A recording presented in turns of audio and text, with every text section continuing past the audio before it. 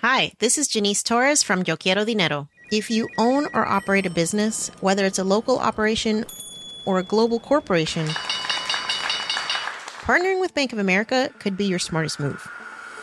By teaming with Bank of America, you'll enjoy exclusive digital tools, award-winning insights, and business solutions so powerful, you'll make every move matter. Position your business to capitalize on opportunity in a moment's notice. Visit bankofamerica.com/bankingforbusiness to learn more.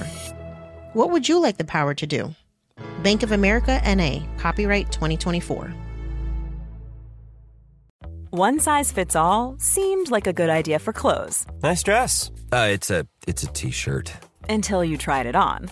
Same goes for your healthcare. That's why United Healthcare offers a variety of flexible, budget-friendly coverage for medical, vision, dental, and more. So whether you're between jobs, coming off a parent's plan, or even missed open enrollment, you can find the plan that fits you best. Find out more about United Healthcare coverage at uh1.com. That's uh1.com. This message comes from BOF sponsor eBay. You'll know real when you get it. It'll say eBay Authenticity Guarantee. And you'll feel it. Maybe it's a head-turning handbag, a watch that says it all, jewelry that makes you feel like the gem, or sneakers and streetwear so fresh every step feels fly. When it comes to style and luxury, eBay gets it. They're making sure the things you love are checked by experts. And not just any experts, specialized experts. Real people who love this stuff, with real, hands-on authentication experience. So when you see that shiny blue checkmark that says Authenticity Guarantee, shop with confidence. Every inch, stitch, sole, and logo is verified authentic through a detailed inspection. That's how you know that eBay's got your back. Because when you finally step into those sneakers, put on that watch, get your real gold glow up, swing that handbag over your shoulder, or step out in that streetwear, you'll realize that feeling is unlike any other. With eBay Authenticity Guarantee, you can trust that feeling of real is always in reach. Ensure your next purchase is the real deal. Visit ebay.com for terms. You know that's the sound of another sale on your online Shopify store. But did you know Shopify powers selling in person, too? That's right. Shopify is the sound of selling everywhere. Online, in-store, on social media, and beyond. Shopify POS is your command center for your retail store. From accepting payments to managing inventory, Shopify has everything you need to sell in person. With Shopify, you get a powerhouse selling partner that effortlessly unites your in-person and online sales into one source of truth. Track every sale across your business in one place and know exactly what's in stock. Shopify helps you drive store traffic with plug-and-play tools built for marketing campaigns, from TikTok to Instagram and beyond. Plus, Shopify's award-winning 24/7 help is there to support your success every step of the way. Do retail right with Shopify. Sign up for a $1 per month trial period at shopify.com/BOF, all lowercase. Go to shopify.com/BOF to take your retail business to the next level today. Shopify.com/BOF.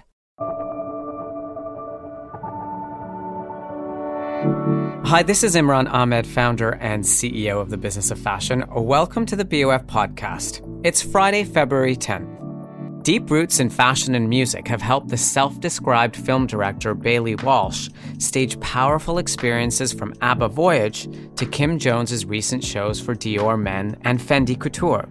This week on the BOF podcast, our editor-at-large sits down with Baillie Walsh to understand his creative process and how he first started collaborating with Kim Jones. Fashion is embedded in Baillie Walsh's life and work, but so is music.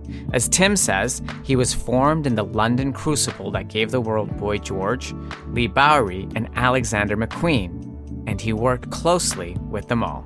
So here's Baillie Walsh with Tim Blanks on the BOF podcast. Today we're sitting with Baillie Walsh, who calls himself a filmmaker, but I call him a miracle worker. He's known to the world for so many iconic moments in pop culture and in fashion, and now he is the mastermind behind ABBA Voyage, which is stunning audiences over the head and dragging them comatose out of the theatre with wonder on a regular basis in East London. Baillie, you've just got back from Paris, where you mounted 2 spectaculars for Kim Jones, first for Dior Men and second for Fendi Couture. So let's talk about those, shall we? Okay. What can I say? Kim asked me, he saw ABBA. I've known Kim for a long time, not well, from a distance, many mutual friends. I love what he's doing. I think he's growing every time I see another collection. And he saw ABBA Voyage and said, right now, great, would you love to do something? And I said, yes, I'd love to. So Kim's very clear when he comes to you. He has strong ideas, which is great. So, okay, how can I make that work? So, he came to me with The Wasteland, with the music of Max Richter, with the idea of big screens. And so, I just had to kind of make the puzzle work. But, it was Kim's initial ideas.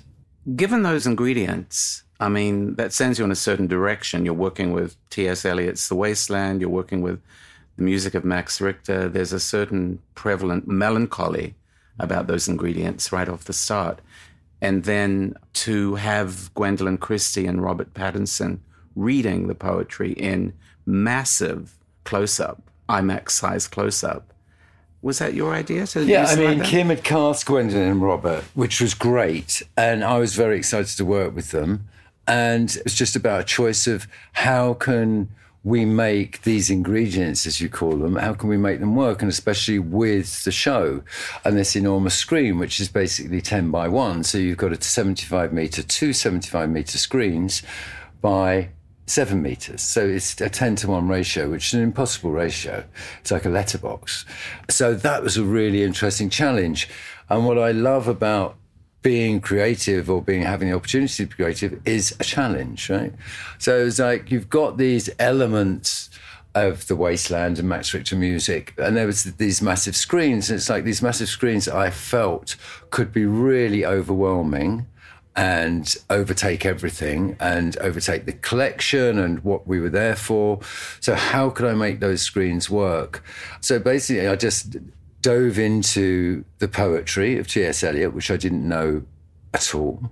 I had to really immerse myself in that. Great, fantastic, what a joy. And Max Richter, again, what a joy. I'm a massive fan of Max Richter. Kim's idea of putting Max Richter and the poetry and the Wasteland together, I was unsure about it. But so what I did was got another recording from 2 actors and put that over infra to see if it would work. And to my joy, it worked perfectly. And it was just a dream. So then it was like, how can we make the visuals work? Well, it was very, to me, the Wasteland, there's an awful, it's about water, it's about flow, it's about rivers. So it was like, that was my approach to the kind of visuals within the screen, was it should flow, it should be a river. And never use the screen as one whole screen, so you're just overwhelmed bombarded with image. It should ebb and flow over the 75 meters. So that was kind of my way in.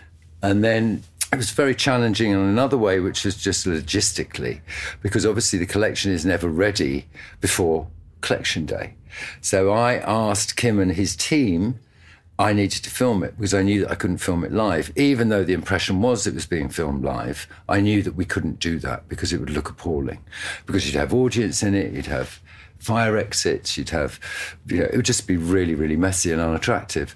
And it could never have edited it in the way that we did, which is basically the ebb and flow of a river, the ebb and flow of water. We could never have done that live. So I knew that we had to film it as soon as we could before the collection. So basically we had 2 days before the show day.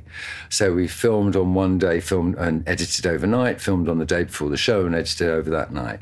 So it was a real kind of logistical challenge. But it was a great joy. It was a real big joy. I loved it. Was it a situation where you didn't know if it would work until you could actually do it in the moment? No, you never know. But that's the, ABBA I didn't know. We'll come to that, I'm sure. But, I never know if something's going to work. And you never want to know. For me, I think that you have to be scared if you're a creative person It's a really important point of being scared, because it means you're entering into an arena, you're entering into a journey that you haven't done before. Well, that's the point of doing it. I love to be scared.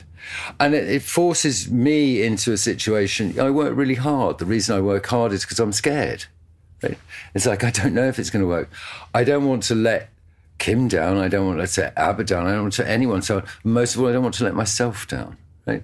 It's great to be scared. I'm learning. I learn every time. I don't know if most jobs, I don't know if they're going to work. There's so many ingredients involved. So you never know if all those ingredients are going to come together and gel. It felt like Fendi was a lot more controlled. I mean, the scale of Dior Men, which obviously the designer, Kim Jones, would want what you're doing to amplify what he had done. And when something is so huge, there's the risk that it would dwarf it. But I thought it amplified the clothing. I thought it gave the clothing such weight. I mean, such heft. Yeah, I mean, I think on both instances, Kim was, again, I can't take credit necessarily. I mean, maybe I'm being modest, but I think that both of those ideas that Kim came up with, I think they both worked for each collection, in the sense of Dior was great with those great big screens because I could show the detail in this vast, immense image, right? A detail that you don't usually see. So it's like, you can really get into those clothes.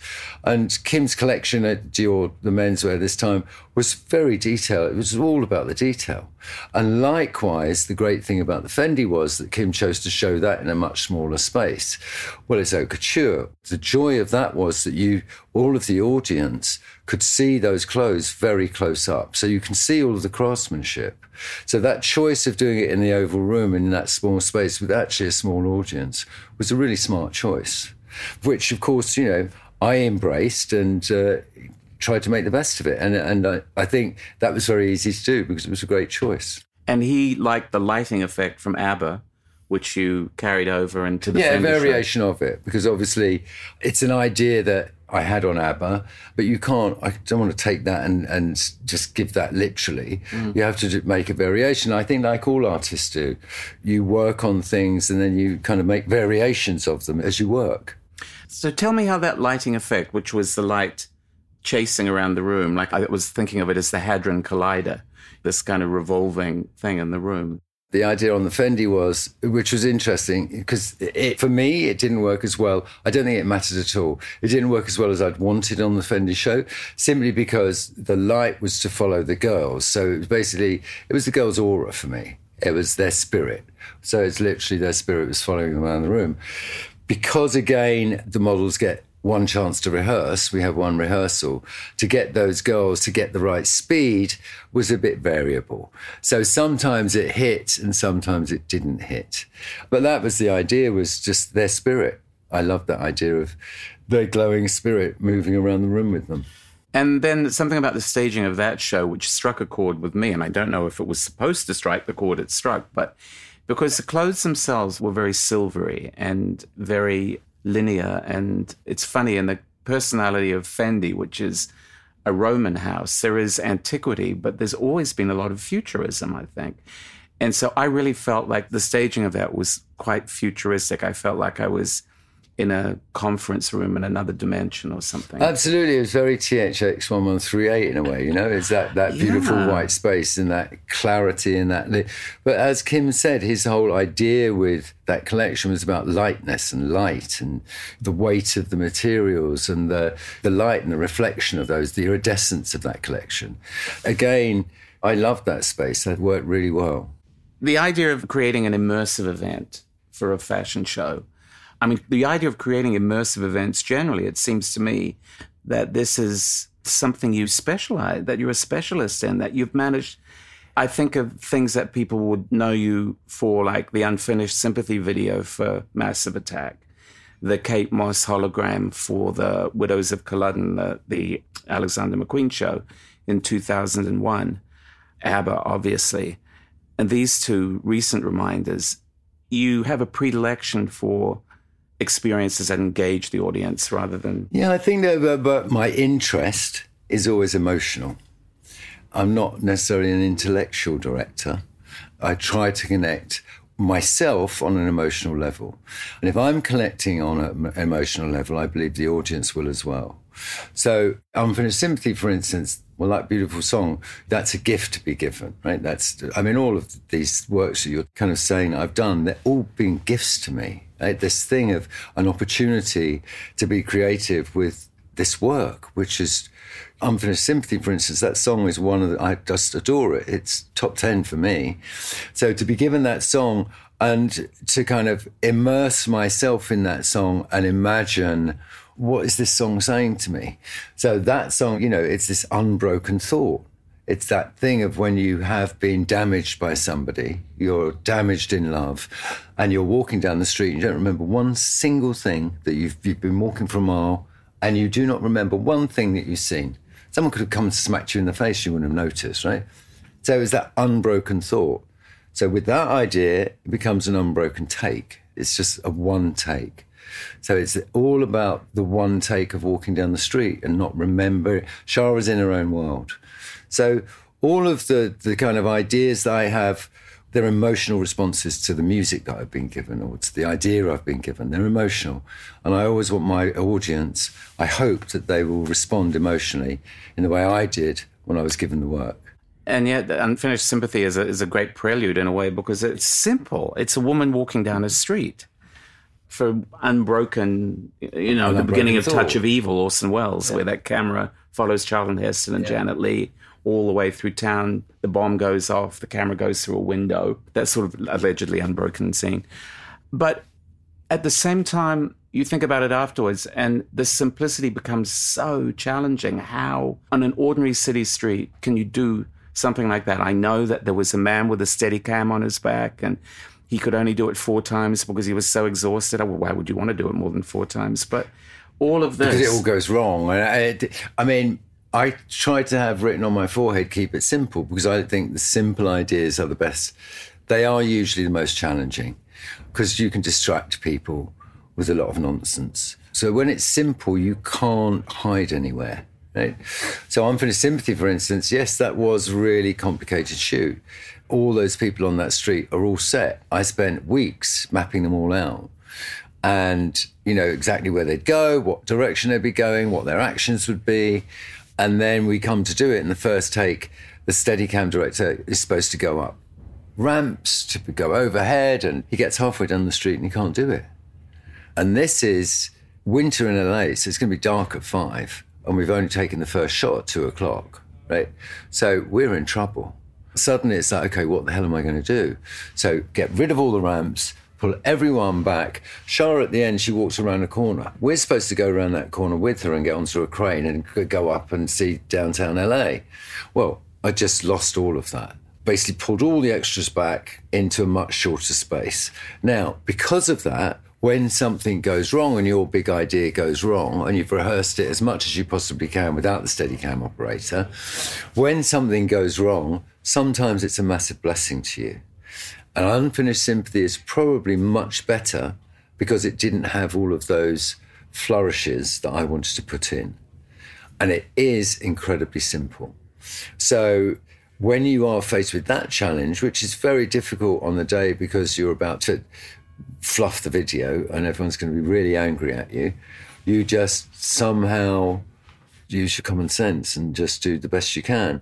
But like I say, the great thing about it is I think it probably much better video for it. When I saw the video after having made it for the first time, I saw it in LA, I was completely destroyed and thought it was a disaster and said, I hate it. We're going back home. I'm going to sort this out back at home. Right? And then, came back. And then everyone in the kind of edit suites where I'd go, or the post-production house where I was finishing up, putting sound on and all of that stuff, I could see there was a reaction to it that I didn't expect, right? And all of my insecurities, because I'd had such a hard time shooting it, all of my insecurities just gradually fell away. And I realised I was a genius. The emotional impact of that, it's another signature. It is a signature of yours that you make these things which really touch people, that enthrall people because they haven't seen it before. I remember the audience in the McQueen show when the Kate hologram form came up and all of that. And it was like a very magical effect. It was like literally magic, but at the same time, it was technically incredibly challenging. Again, music plays an enormous part. I mean, any great film we see, you can be sure there is a great soundtrack to it. So I think my work relies an awful lot on music. And I think that the emotional, whatever percentage that is, but there's a very big part of my work, the success of it or not, is to do with the music. It gets inside you, it gets us emotionally. And whether that makes us happy, makes us sing along, makes us cry, music touches you, pushes buttons. And it certainly does me, which is, as I was saying, they're gifts. They touch me and they give me imagination to make something. The music tells me what I'm making. Sometimes I have to dig deep for that. It doesn't just magically happen. You have to listen to it over and over and over. When I started making videos, I used to listen to tracks over and over and over and over again, just digging, trying to find the best ideas. And of course, you have 100 ideas. And often the first idea will be the best idea, but I have to know that's the best idea that I can have. So I will dig and dig and dig and dig and dig. Sometimes you dig and it's come up with some gold. What was your favorite video? I would have to say, I count Generations of Love, which is actually my second video. I count that as my first video because that's where I discovered who I am as a filmmaker and what possibilities there were for me, how to grow. So I would say that Generations of Love was my springboard to everything I've done since. Obviously, along the way, I've learned an awful lot, various different lessons, but that gave me the possibility of being me. I found a voice. On my second video, which isn't bad, right? Because often you're desperately searching, artists and filmmakers are desperately searching for their voice. I found my voice on the second video. We'll be right back with more on the BOF podcast.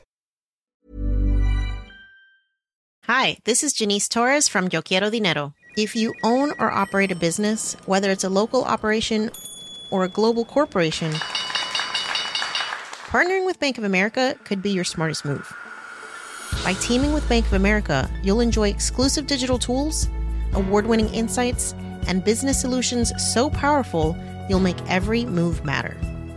Position your business to capitalize on opportunity in a moment's notice. Visit bankofamerica.com/bankingforbusiness to learn more. What would you like the power to do? Bank of America N.A., copyright 2024. Quality sleep is essential. That's why the Sleep Number Smart Bed is designed for your ever-evolving sleep needs. Need a bed that's firmer or softer on either side? Helps you sleep at a comfortable temperature? Sleep Number Smart Beds let you individualize your comfort so you sleep better together. J.D. Power ranks Sleep Number number 1 in customer satisfaction with mattresses purchased in-store. And now, save 50% on the Sleep Number Limited Edition Smart Bed for a limited time. For J.D. Power 2023 award information, visit jdpower.com/awards. Only at a Sleep Number store or sleepnumber.com. Have you ever owned something that inspired you to up your game? For me, I got a chef-grade range recently, and now I'm cooking new things every single night. Seriously, no cuisine is off limits. The point is, when we own exceptional things, they inspire us to do exceptional things. The all-new Lexus GX has an exceptional capability that will have you seeing possibilities you never knew existed. Its advanced technology and luxurious interior mean that wherever you go, you'll never go without. I can picture myself with a car full of groceries, cruising down the highway, soaking up the sun with the available dynamic sky panorama glass roof. Pure bliss. Live up to the all-new Lexus GX. Luxury beyond limits. Experience amazing at your Lexus dealer. This message comes from BOF sponsor eBay. You'll know real when you get it. It'll say eBay Authenticity Guarantee. And you'll feel it. Maybe it's a head-turning handbag, a watch that says it all, jewelry that makes you feel like the gem, or sneakers and streetwear so fresh every step feels fly. When it comes to style and luxury, eBay gets it.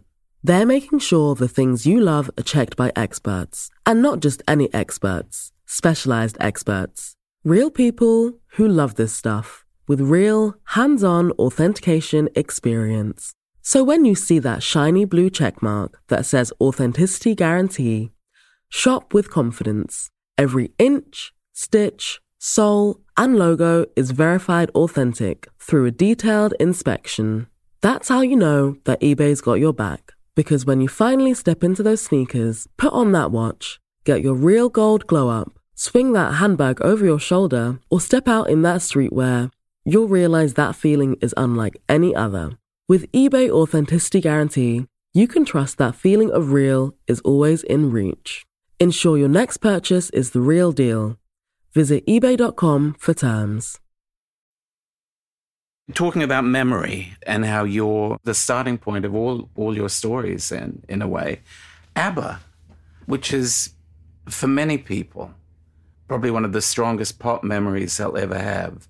Through decades, how many decades? 4 decades of ABBA music ruling people's lives. And then Mamma Mia, the stage show and the movies. And now ABBA, I call it Voyage in a sort of 70s disco phrasing, but ABBA Voyage. It's one of the most thrilling experiences that I've had in recent years, but also one of the, I guess, most disconcerting in a way, initially disconcerting. The audience was delirious through the entire thing. Absolutely, it was hysterical. But then when we left, people seemed a bit kind of like, what the hell did we just see? I mean, people seemed, it's impossible, but we lived it. Basically, I was asked by Svana Giesler, who I'd worked with many times, if I would be interested. It was an opportunity. She's the producer with Ludwig Göransson. It was this opportunity that was impossible to say no to. I mean, first of all, there was kind of, Johan Rank had been working on it and started the whole thing up. And when I came on, it was very loose about what it was going to be. And I mean, the idea of the concert wasn't there yet. It was much more cinematic. Johan's kind of ideas were very cinematic. So I came in at this point where it was still very open, which was great. I wasn't kind of taking over someone else's kind of baby and bringing it up. I was able to bring my ideas to it, which was wonderful. And God bless Johan for that generosity to pass it on to me. It was your idea to take it from the cinematic experience to the immersive live experience. Yeah. To bring it into a live concert. I mean, it's that thing of what do I want to see, right? And I just thought, well, I want to see ABBA live. It's a no-brainer. So, and the other thing, I just thought, they're building an arena for this. The arena idea was already there, right? So I just thought that's a challenge. How can you fill this with 3,000 people a night with cinematic idea? I didn't think it would work. Those songs sound incredibly modern still. They're still so relevant, right? But how would they present themselves now? And obviously, they're very involved in those decisions, right? I come up with an idea, and it's like, obviously, they've got to agree to this. But they were very, very open. They obviously loved the ideas. They wouldn't have gone ahead with it if they didn't.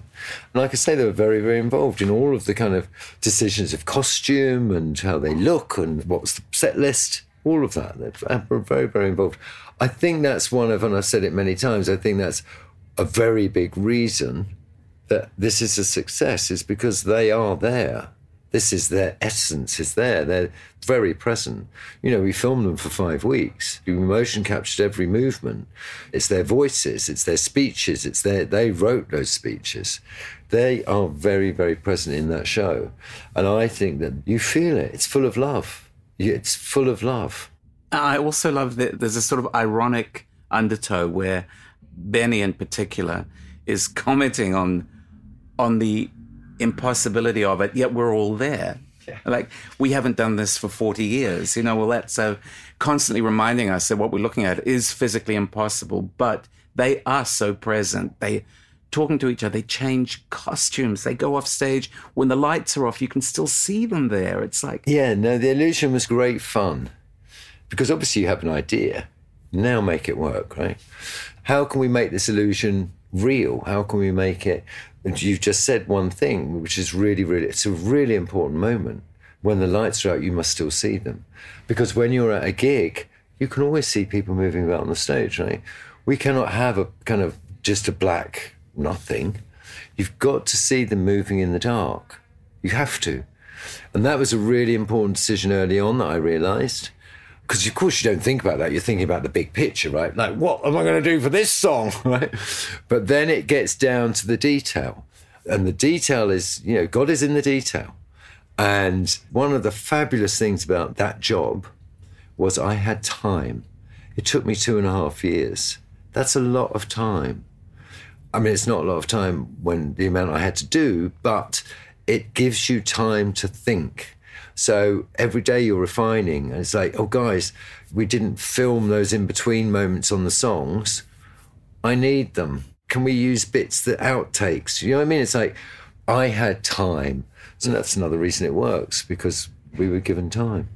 You brought in a whole team, huge teams of people to and that's work with on that. Yeah, and that's more the producers brought in huge teams. God bless you say that I'm the mastermind behind ABBA Voyage. God bless you for that. I am the creative behind ABBA Voyage, I would say. I would say the producers are more mastermind than I am, in the sense of bringing these people together. That was the producers.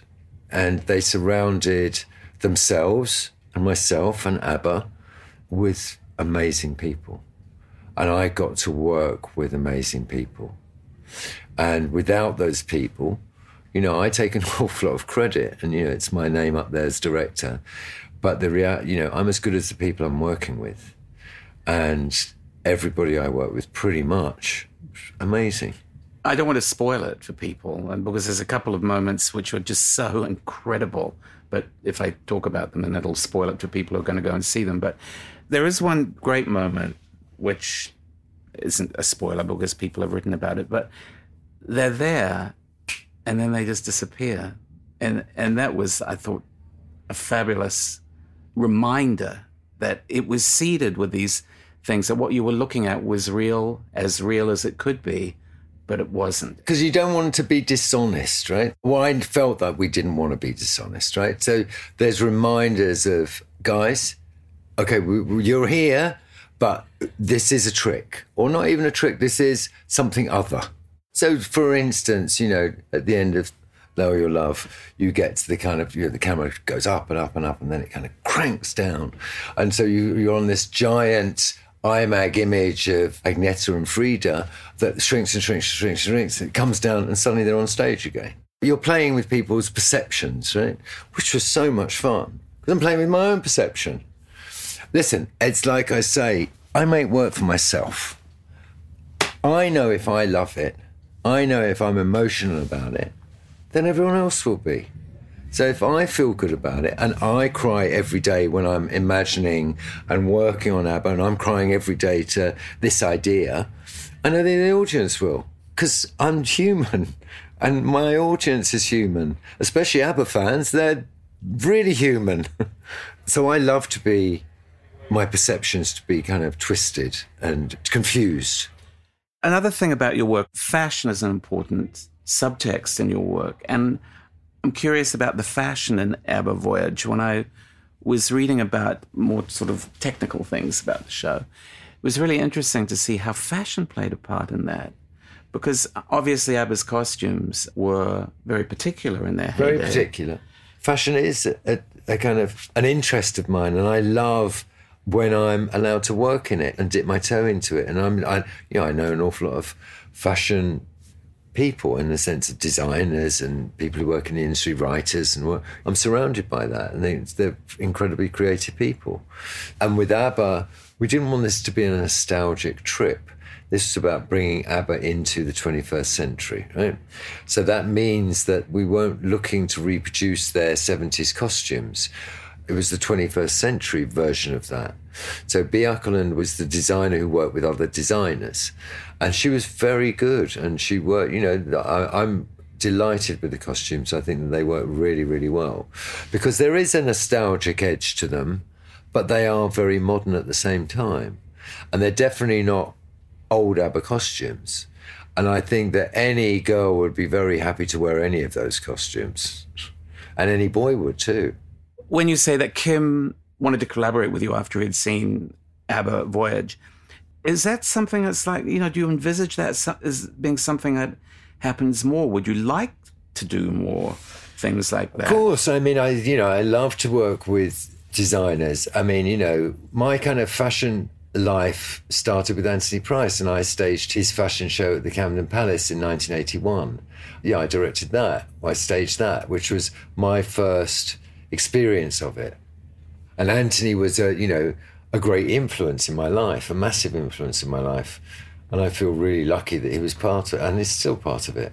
From there, I went on to stage fashion shows in Italy, and with like men's fashion company called Cluja Gianelli.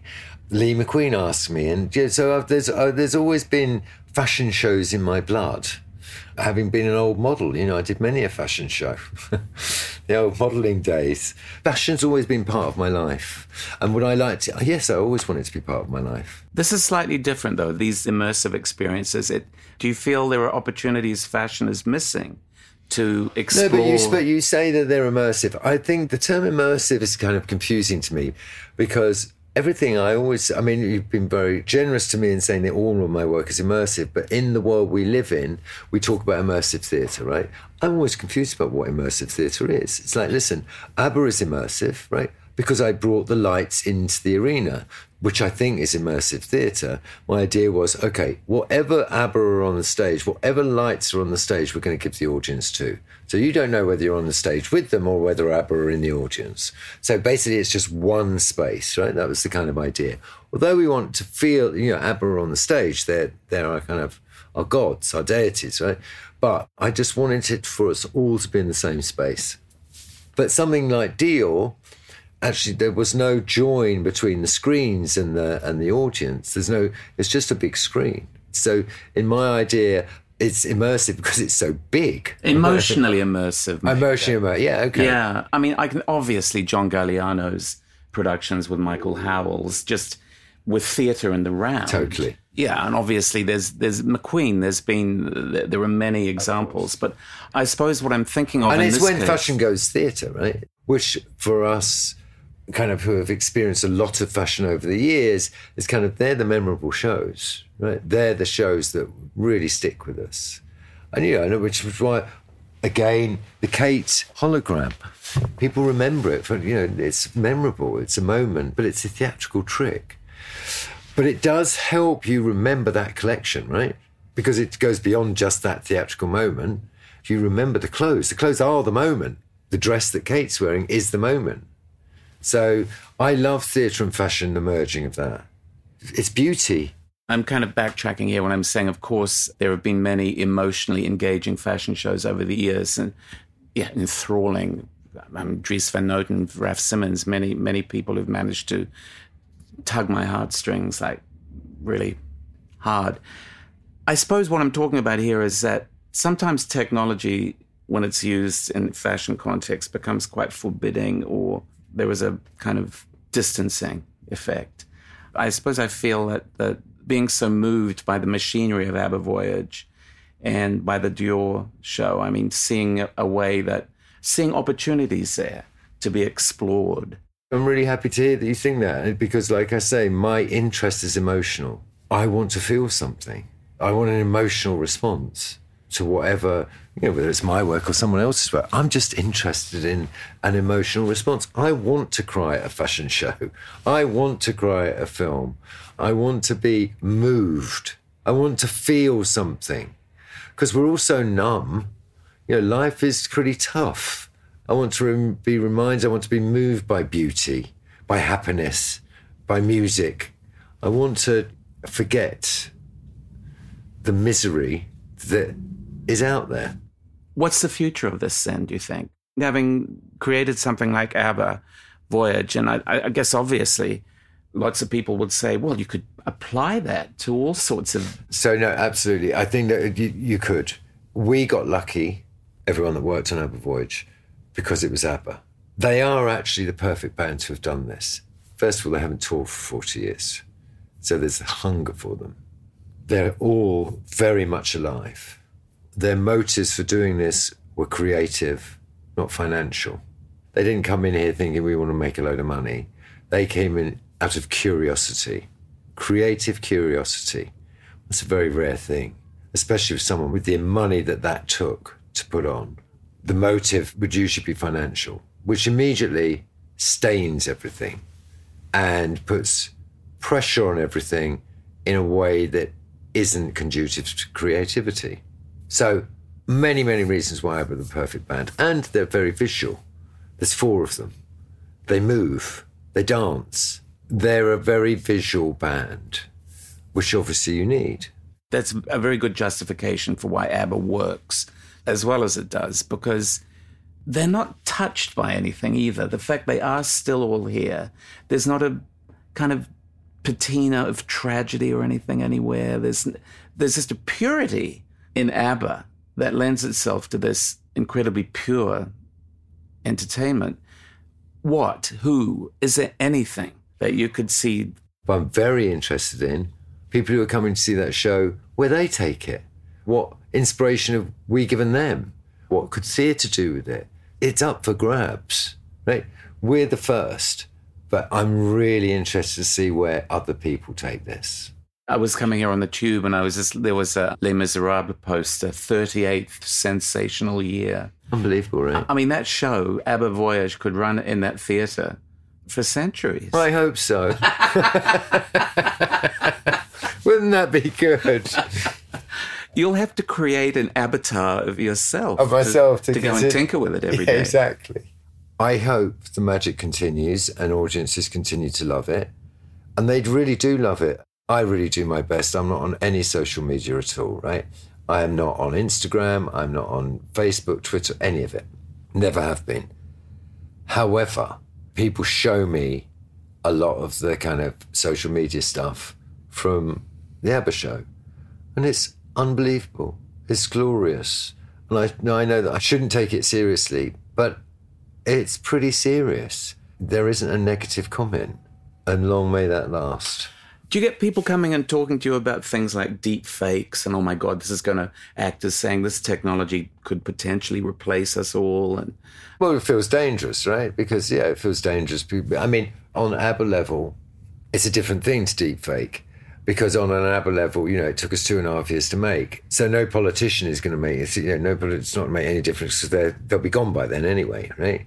Especially the way our ministers, they're quicker than football managers. They're in and out. So I think that on our level, it's not going to make any difference at all. On the internet, it is kind of worrying. I always try and see the positive, and I just try and see a show. Thank you, Baillie. Tim, it's been a delight. Thank you very much for having me. Thank you. The BOF podcast is edited and produced by Emma Clark, Kate Vartan, and Eric Bria. Have you ever owned something that inspired you to up your game? For me, I got a chef-grade range recently, and now I'm cooking new things every single night. Seriously, no cuisine is off limits. The point is, when we own exceptional things, they inspire us to do exceptional things. The all-new Lexus GX has an exceptional capability that will have you seeing possibilities you never knew existed. Its advanced technology and luxurious interior mean that wherever you go, you'll never go without. I can picture myself with a car full of groceries, cruising down the highway, soaking up the sun with the available dynamic sky panorama glass roof. Pure bliss. Live up to the all-new Lexus GX. Luxury beyond limits. Experience amazing at your Lexus dealer. Hi, this is Janice Torres from Yo Quiero Dinero.